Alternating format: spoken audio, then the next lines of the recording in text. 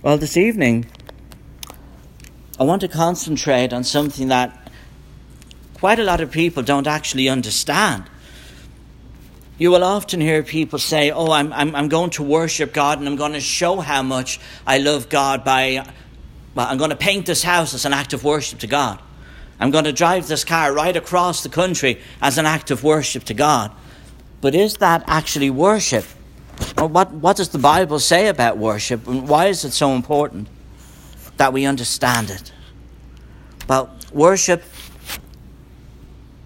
as God has laid it out for us in His Word, is something which must be undertaken with the utmost seriousness, with the utmost reverence, with complete loyalty to God and carefulness. God has always expected and required worship. If you will turn in your Bibles to Genesis chapter 4, verses 1 to 8. It's right back at the beginning of the story of the human race. Chapter 4, verses 1 to 8. And Adam knew Eve his wife, and she conceived and bare Cain, and said, I have gotten a man from the Lord. And she again bare his brother Abel. And Abel was a keeper of sheep, but Cain was a tiller of the ground. And in the process of time it came to pass that Cain brought of the fruit of the ground an offering unto the Lord. And Abel he also brought of the firstlings of his flock and of the fat thereof. And the Lord had respect unto Abel and to his offering. But unto Cain and to his offering he had not respect. And Cain was very wroth, incredibly angry about this, and his countenance fell.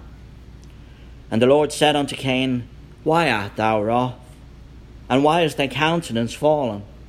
If thou doest well, thou shalt thou not be accepted. And if thou doest not well, sin lieth at the door.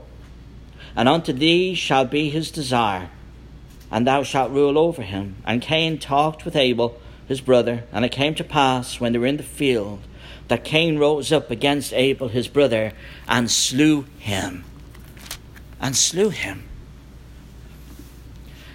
Cain was so upset that Abel had done the right thing and made him look bad that he murdered him. The first murder recorded in the Bible was because someone insisted on offering an act of worship to God that God had not authorized. It didn't go all that well, did it? Didn't go well after either. Turn over to the Gospel account of John chapter 4 and verses 23 to 24. That's John 4, verse 23 and 24. And these are the words of our Lord. He says, But the hour cometh, and now is, when the true worshippers shall worship the Father in spirit and in truth. For the Father seeketh such to worship him. God is a spirit, and they that worship him must worship him in spirit and in truth. So how do we worship God in spirit and in truth? How do we do this? Is it not through studying God's word and following it to the letter? Or do we just make it up and go along with the best that we've got? Well, doesn't God expect us to obey his word? Quite simply to just follow after him? If God tells us to worship him in a certain way, then that's the way we worship him. It's quite simple. You see, then as now, God's prescribed worship, sadly by many, has been rejected. So you see, we either worship God's way or we worship in an unacceptable way. Turn in your Bibles to Leviticus chapter 10, verses 1 and 2. Leviticus chapter 10, verses 1 and 2.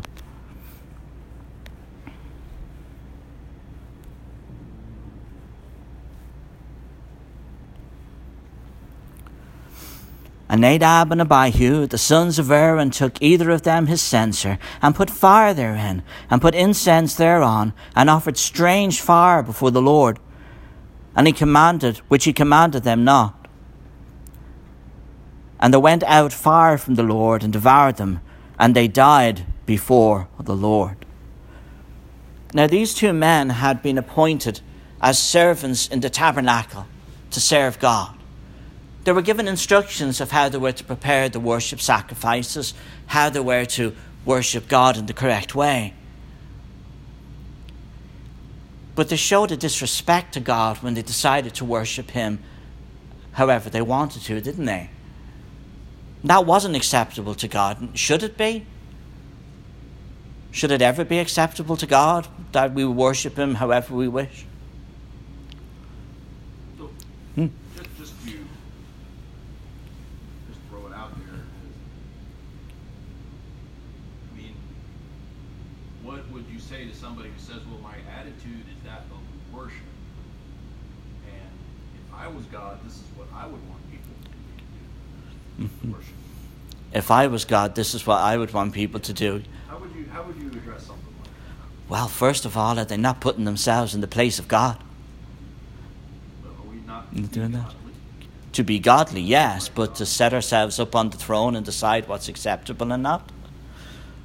I mean, I understand where you're coming from, but just imagine if on Sunday morning we decided, well, this morning, instead of having the fruit of the vine and some bread, we're going to have Pepsi Cola and some French fries. People would like that much more, but why wouldn't we use Pepsi Cola and French fries in worship? It's not done in Scripture that way. But if you were God, you might do it that way. I mean, if I was God, I'd probably have a meatloaf and a sweet tea, and man, that'd be good. Yes, Tim? It says here, people will say, well, God didn't command me not to do something. Mm-hmm. That's not what it says here. It said he had not commanded me. Yeah. He didn't tell them to do it. They're saying, well, he didn't tell me not to do it. He didn't tell you not to do it. That's not what this says. It said he did not command you to do it. He doesn't have to tell you. If you don't do this, you don't do this, you don't do this. He did not command you. There's a difference. There's a big difference. As for those who didn't hear him, what Tim said quite rightly, there are people that say that, oh, God did not command me not to worship him like this. Well, if you take that to its extension, there are a lot of people whose ideas are, oh, well, God did not command me not to worship God by sacrificing my child to him. That doesn't really work, does it? Yes, man.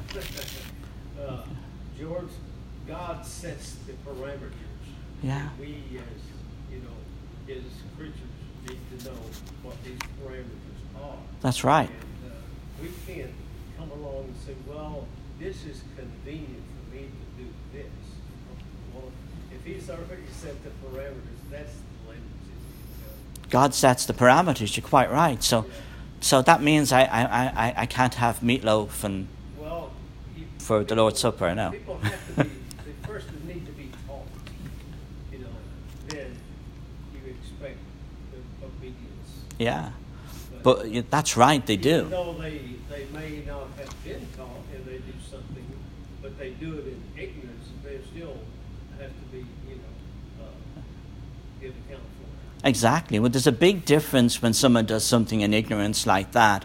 And if you're someone that knows, for example, if we know that we're to celebrate the Lord's Supper in a certain way, like we know that that's the way it's done, but we decide, okay, this morning I feel like I'm having a Pepsi. That's quite different. That's showing disrespect. That's knowing what God wants us to do and saying, God, I don't really like the taste of this, so I'm going to have a Pepsi, or I'm going to have a Budweiser. Yeah. Well, the thing is, George, that you spoke the scripture earlier that says that God is a spirit. Those that worship him must worship him in spirit and in truth. Mm-hmm. So if you look at what the Bible defines as truth, which is John 17, verse 17, sanctify them with thy truth, thy word is truth. That means if you're going to be worshiping God according to truth, you're going to be worshiping God according to his word. Thy word is truth. It's simple, isn't it? Yeah, that's Tim. I don't know about everybody else. I'm saying this because I do know pretty much better than everybody else. But growing up, my earthly father, I knew what it was like Max said. I knew where the parameters were. And it didn't work. It would never work with my dad, my earthly father. So my dad said, well, you didn't see I couldn't do this.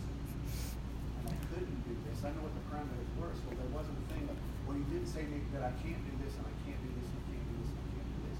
It didn't work with my earthly father, and it's not going to work with our heavenly father. That's right. It didn't work. You didn't say I couldn't take the vehicle this evening. You said I couldn't take it this morning, but it doesn't work like that. There's a protocol. And what many people forget is that, we're part of a kingdom. We don't get a vote. It's not a democracy. It's not a republic. It's a kingdom. And there's a protocol in worshipping the King of Kings, in worshipping the King, in worshipping the King of the universe, in worshipping God. And in that protocol, we learn how to follow that protocol by reading the Word of God and studying it. Now, there are many, as Matt quite rightly says, that don't know, and they think that they're worshipping God in spirit and in truth by jingling things and dancing and standing on the pulpit and all that. They don't know that that's not the way we're to worship God. They're full of emotionalism, but God's acceptable way of worship was established so it would be recognizable and it would be doable across all cultures. Because it's not about emotionalism. It's not about feeling good here in your heart. It's not about us. It's about Him. It's about honoring God. And does it look as if it's honoring God if you go into a place where they've got a band playing up? Now, don't get me wrong. I love music. I love guitars and bands, everything like that. But there's a time and a place for everything. What God has authorized, we must do and follow it. Even if it means I don't get my meatloaf. Well, but that's okay, because I'm honoring God. There's a time and a place for everything. Now, Nadab and Abihu knew that. These men knew better, and they just blatantly ignored it. When you ignore what God has told you, and you know better, what happens? Isn't it an act of rebellion? It's a sin. It's a sin. You're right. It's a sin. And sin is punished. And in fact, their sin was so bad. Their father, Aaron, the brother of Moses, these were from a highly esteemed family within the Israelite people. He was told, don't mourn them. You're not to mourn your sons. They got what was coming to them because of what they did. And that seems terribly harsh to us in our modern mindset. But there was a lesson to be learned. God says to do something, you do it. Now the fire of God's wrath came upon them instantly. But if we were to rebel, I guarantee you that if we on Sunday morning had a raffle for a free television, decided to have McDonald's and pizza for the Lord's Supper, decided to change all of our songs to the latest songs in the hit parade, and had a dancing and a disco ball swinging around there, we'd be full of people. But we wouldn't be honoring God, would we? Would that be the right thing to do? Wouldn't it be sinful? We are supposed to live godly lives, make no mistake about it. That's right. But we're not supposed to go around the place saying, God says this, but, I think I know better than what God is saying. Yeah. I think the point is, obviously, we are not perfect. We do miss the mark. Yeah, we do. But in particular, in the case of Nadab, this was such a willful thing that, it's kind of silent. The verses are silent here. I assume there's more to this story than we possibly know, but we know enough, for a lesson to be passed down to us. But it's that the stakes are real high. Here in Leviticus, it's letting us know how high those stakes were. Yes, sir. Nadab and Abihu, to me, has always given me the impression that they were rushing at the last minute, just grabbed whatever fire was available. They were doing their service to God in a flippant, disrespectful manner. That's it, yeah. And that was the disrespect that they were showing to God. Not just the fact that they disobeyed Him, but the manner in which they did it. See, that's the impression that I get when I read about Nadab and Abihu. Yeah. And you see that also with Cain, with his attitude. If he gave God whatever, but Abel gave what God required. There's a big difference between doing what you're told, and to make a military analogy, if you're told to go to war against Afghanistan and you're dropping bombs in Paris, you're going to get into trouble. You do what you're told. Yeah. Genesis, I never really understood about Cain and Abel in Genesis until I read Hebrews. Mm-hmm. Because Hebrews chapter 11 tells you by faith Abel offered a more excellent sacrifice to God. That means God told them what he wanted. Abel obeyed. Cain did not. Mm-hmm. Genesis doesn't tell us that Cain was disobeying God in what he was offering. Mm-hmm. But Hebrews does tell us. Hebrews clarifies that for us. You're right. That's exactly what happened. And it just wasn't good enough. You look throughout the history of the Bible. Was it ever good enough to offer God worship unless it was authorized? Look at King Saul. He was about to go into battle against the Philistines. He was supposed to wait for the prophet Samuel to come, but he grew impatient and offered the sacrifice himself. And that was disastrous upon him and upon Israel. If we're worshiping God in spirit and in truth, like John said, it's got to be by the book, by the word. And I know it seems an incredibly simple thing, but sometimes people get in the way of what's incredibly simple. Yeah. It's complete speculation, right? Mm-hmm. As far as what Nadab and Abihu, what maybe there was this under thing there, but and what John says is probably probably pretty good speculation as we could think of, right? When I look at it, I kind of get the impression that maybe they were doing this in a manner that was more like how they worshipped or offered to the pagan gods. But either way, right? The stakes are very interesting, high, yeah. and God makes an example. But the people would have known, right? The people at that time would have known really what had gone on, and we know from the scripture what we need to know from this. Yeah. Other than that, it's all speculation. Yeah. And you hit the nail on the head. The stakes are high. The stakes are very high, and they're very high if we get it wrong as well. Yes, Mac? Well, just like that verse brings out there, they offered a profane fire. Well, when you define what a profane fire is, then, they don't have the authority to go there and, pick up that particular fire and offer it. There's probably fires all over the place, but they were supposed to pick it up from a certain place. Exactly. That's it. So, Tim? And we know that anybody that works knows that in life. You got a job, you got a research project, or whatever you're doing, you have parameters. You have to stay within. And God is no different in His word, whether it be the old law or the new law. There's parameters that He set up. He sets up that we're to stay within. And if you go outside of those, it can be for ignorance, it can be because of arrogance, or whatever. But the parameters are there, and you don't go, don't go beyond them. That's common practice in any workplace. That's it. Well, the parameters are set by the Word of God when it comes to worship.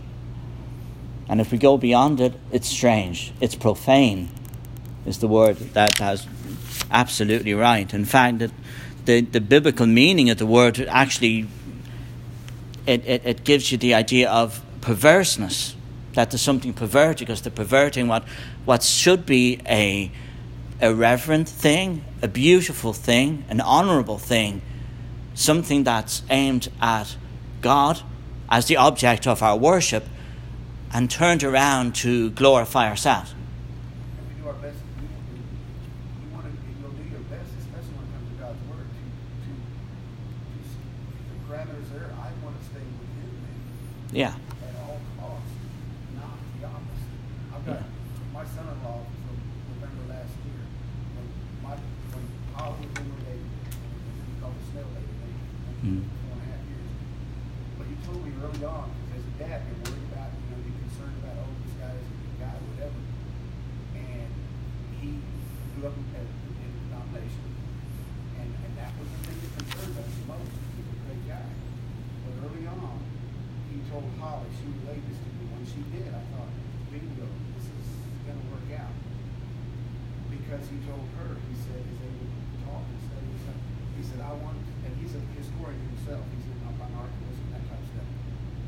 But he said, he told her, he says, I want to get as close to the first century church as I can possibly get. Yeah. And when that was told to me, there was a lot of comfort. That's exactly what it did. Well, that's excellent. For those that didn't hear Tim, he was saying his son-in-law, who's a historian, said he wanted to get as close as possible to the first century New Testament church. And that's brilliant. That is very encouraging. That is fantastic. Now, obviously, there are limits to what we can do, because if I came in here in a toga, you'd probably have something to say. Or if we decided to have all of our services in Greek or Latin, there'd also be a problem. Clarify that. But we don't need to. Yeah, we don't need to do that. But Clarify that. He worships God. yeah, that's right. And worships God. Yeah, but still, it's not that difficult to actually get back to the way they practiced worship in the first century, because we're told how they did it. We're showed how they did it. And we're also showed how important it was, how high the stakes were in doing it. Because if we deviated from that, would we be a church of Jesus Christ anymore? If we decided, okay, well, we're going to have the Lord's Supper once a month now, it's going to save us lots of money, would we be the Church of Christ anymore? We wouldn't be. It doesn't matter what the name is up there. If we were to decide that we're not going to use the Bible anymore, but we're going to use whatever we feel like, we wouldn't be the Church of Christ anymore either.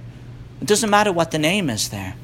In order to be his church, and for him not to be outside it like the Laodiceans, where he was knocking on the door because Christ was outside the church, we need to not do what they did. And remember, that was the church in Revelation that was neither hot nor cold. That was the church that the Lord said he wanted to vomit out. They literally made him sick. But how could they be restored to being a church of Christ? By obeying what God had said. By obeying what they had been told by the apostles. And that's what is happening in the world today. There is a great hunger to get back to the primitive church. And sadly, with a lot of groups, they get back so far, but not quite there. They get back to the 6th century, or they get back to the 4th century. Not quite there, because they're burdened down with traditions and with doing forms of worship which they had always done for hundreds of years or 1,000 years. But let me ask you, if you're using a GPS, and we're talking about John using the GPS to go to Tampa, well, if that GPS is sending you north towards Tennessee, isn't it time to change the GPS? Because you're going in, even if you're up at Chattanooga and you're already there, that's not where you're going. You want to go to Tampa. And it's the same. It's the same. There are so many people that say, well, we've been doing this for hundreds of years. It's our tradition. But it's getting in the way of doing what's right, according to God's word. Many times things were added to worship services to please people. For example, musical instruments were introduced in the year 666. Yeah, you remember that name. 666. They were introduced into the Western churches by the popes. Now, the Pope brought it in because his family made, guess what? Musical instruments. They were going to make a fortune. That was when they brought it in. It wasn't solidified until the 10th century. It was one of the reasons why there were splits in Europe at that time. But it just shows there was a selfishness. There was a willfulness to offer worship to God that would suit the worshipper instead of suiting the object of our worship. And that's the point of the scriptures, that we are to worship God as he would have us worship him, without adding anything to it and without removing anything from it. It's really simple. And have you ever wondered, why is it so simple to worship God? Because we can worship him anywhere on the Lord's day. We don't have to have a church building. Now, a church building is not evil. It's a convenience, a place for us to meet. But there are people in the Lord's church that are meeting in caves. They're meeting in homes on a Sunday. They're meeting in countries where if it is discovered that they are Christians, they could be murdered for doing it. But are their acts of worship, as long as it's done according to the Scripture, any less worthy or any less correct? Are they any less a church of Christ because they worship under the shadow of a gun? Not at all. Not at all. I would say they're more. They're more so. They're more so. Than the ones who do it in the comfort of their safety. Yeah. Because their faith is actually costing them. Didn't Jesus say that we should count it joy when we're persecuted for His name's sake? Mm-hmm. Absolutely. I do remember an account of a church meeting in Cuba. I think this was the 1960s, the 70s. And 2 soldiers burst in at machine guns. And at that time, the communists were infiltrating churches, to say, oh, he's a Christian, let's get rid of them. And they went in the door with the guns and they said, we're here to execute the Christians. If you're not a Christian, if you're an agent for Castro, you can get up. And a few people got up and left. The people in there thought they were going to die, and they put down the guns and they said, now we know who the real Christians are. I do believe that church went underground pretty fast. I do think we'll have the cream of the crop when it becomes a crime to gather together to worship, an actual crime. When people are actually afraid to come to church. We're so blessed in America to have this. It's not like that everywhere. When I was growing up, the first thing I would do when we went to worship was I would look for the escape exit, because it was just waiting for our local communists or fascists or whatever they were that week to burst in a machine gun and try and shoot us or throw a grenade in. And they did things like that. They even burnt down my school, but I wasn't too displeased about that personally. That was a known goal. George, Yes. Sure that wasn't for the reason to get you out of that school?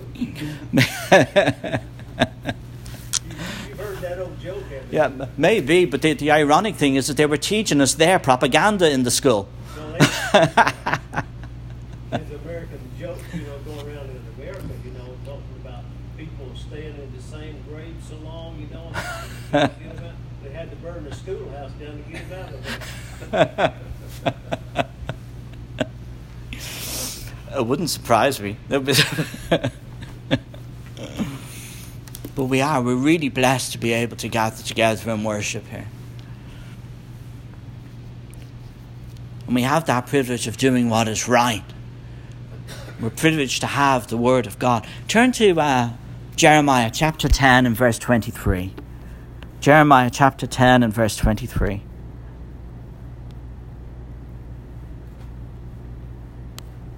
Here we go.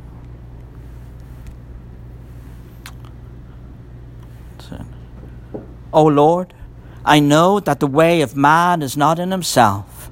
It is not in man that walketh to direct his steps. The instructions we're given in Scripture when it comes to doing the things of God is to walk after the steps that have been laid out for us in God's Word. And one of the most important things of all is to realize and to understand that God must be the object of our worship. It's not about ourselves. It's not about other people seeing us coming and saying, oh, look how great they are. It's about people seeing us worship God and thinking, what have they got? What is it about their God that gives them such peace? What is it about their God that compels them to gather together to worship Him in spirit and in truth? Quite often you would hear in lots of different places people say things like, I didn't get anything out of worship. Well, what are we supposed to get out of worship?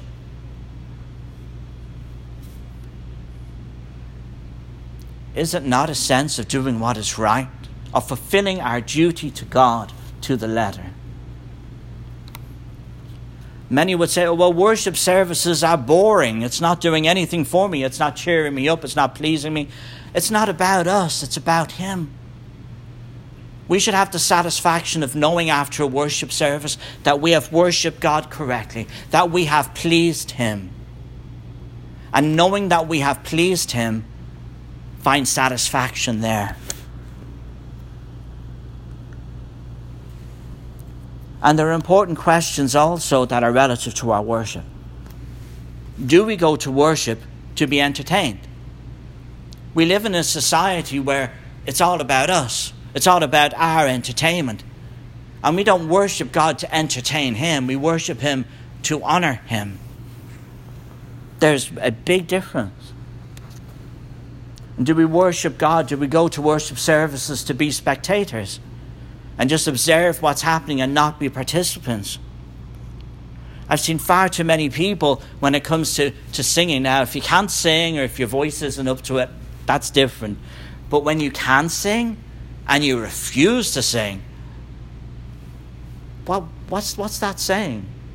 I mean, God doesn't say that we all have to be a Pavarotti or a Sarah Brightman. We don't have to be great singers. He said make a joyful noise. He didn't say it had to be joyful for everybody. To just sing. Do we go to worship to see a performance? Well, brethren, if you're expecting me to do a handstand on this, you're sadly mistaken. It's not going to happen. But I do know of a place not that far away from here where they do that. So to whom do we offer our spiritual sacrifices? Turn with me to Hebrews chapter 13 and verse 15. Hebrews 13 and verse 15.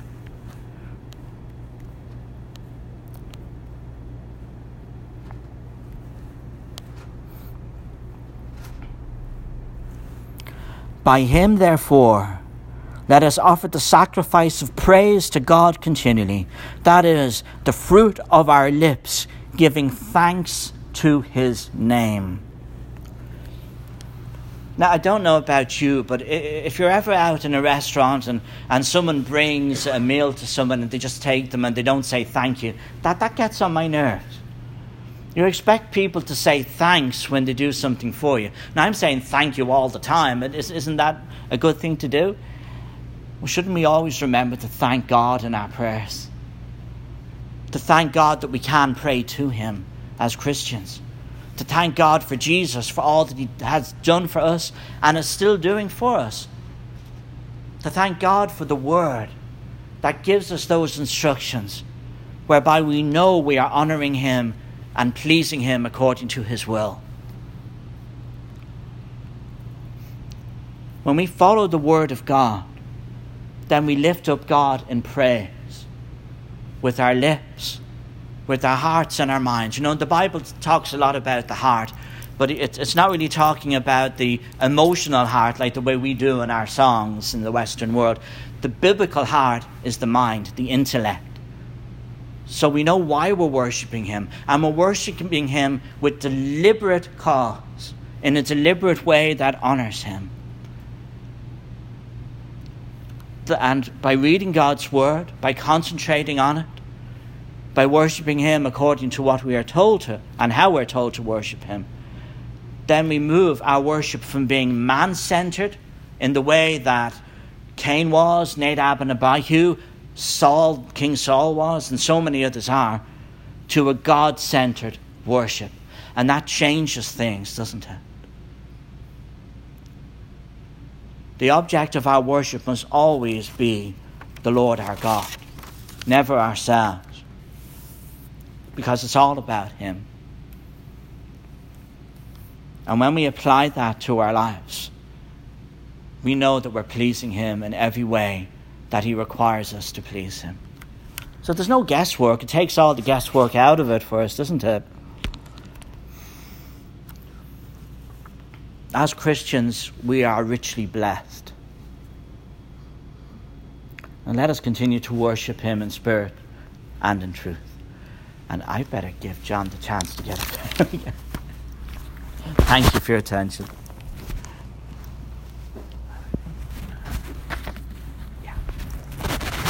655 is the song.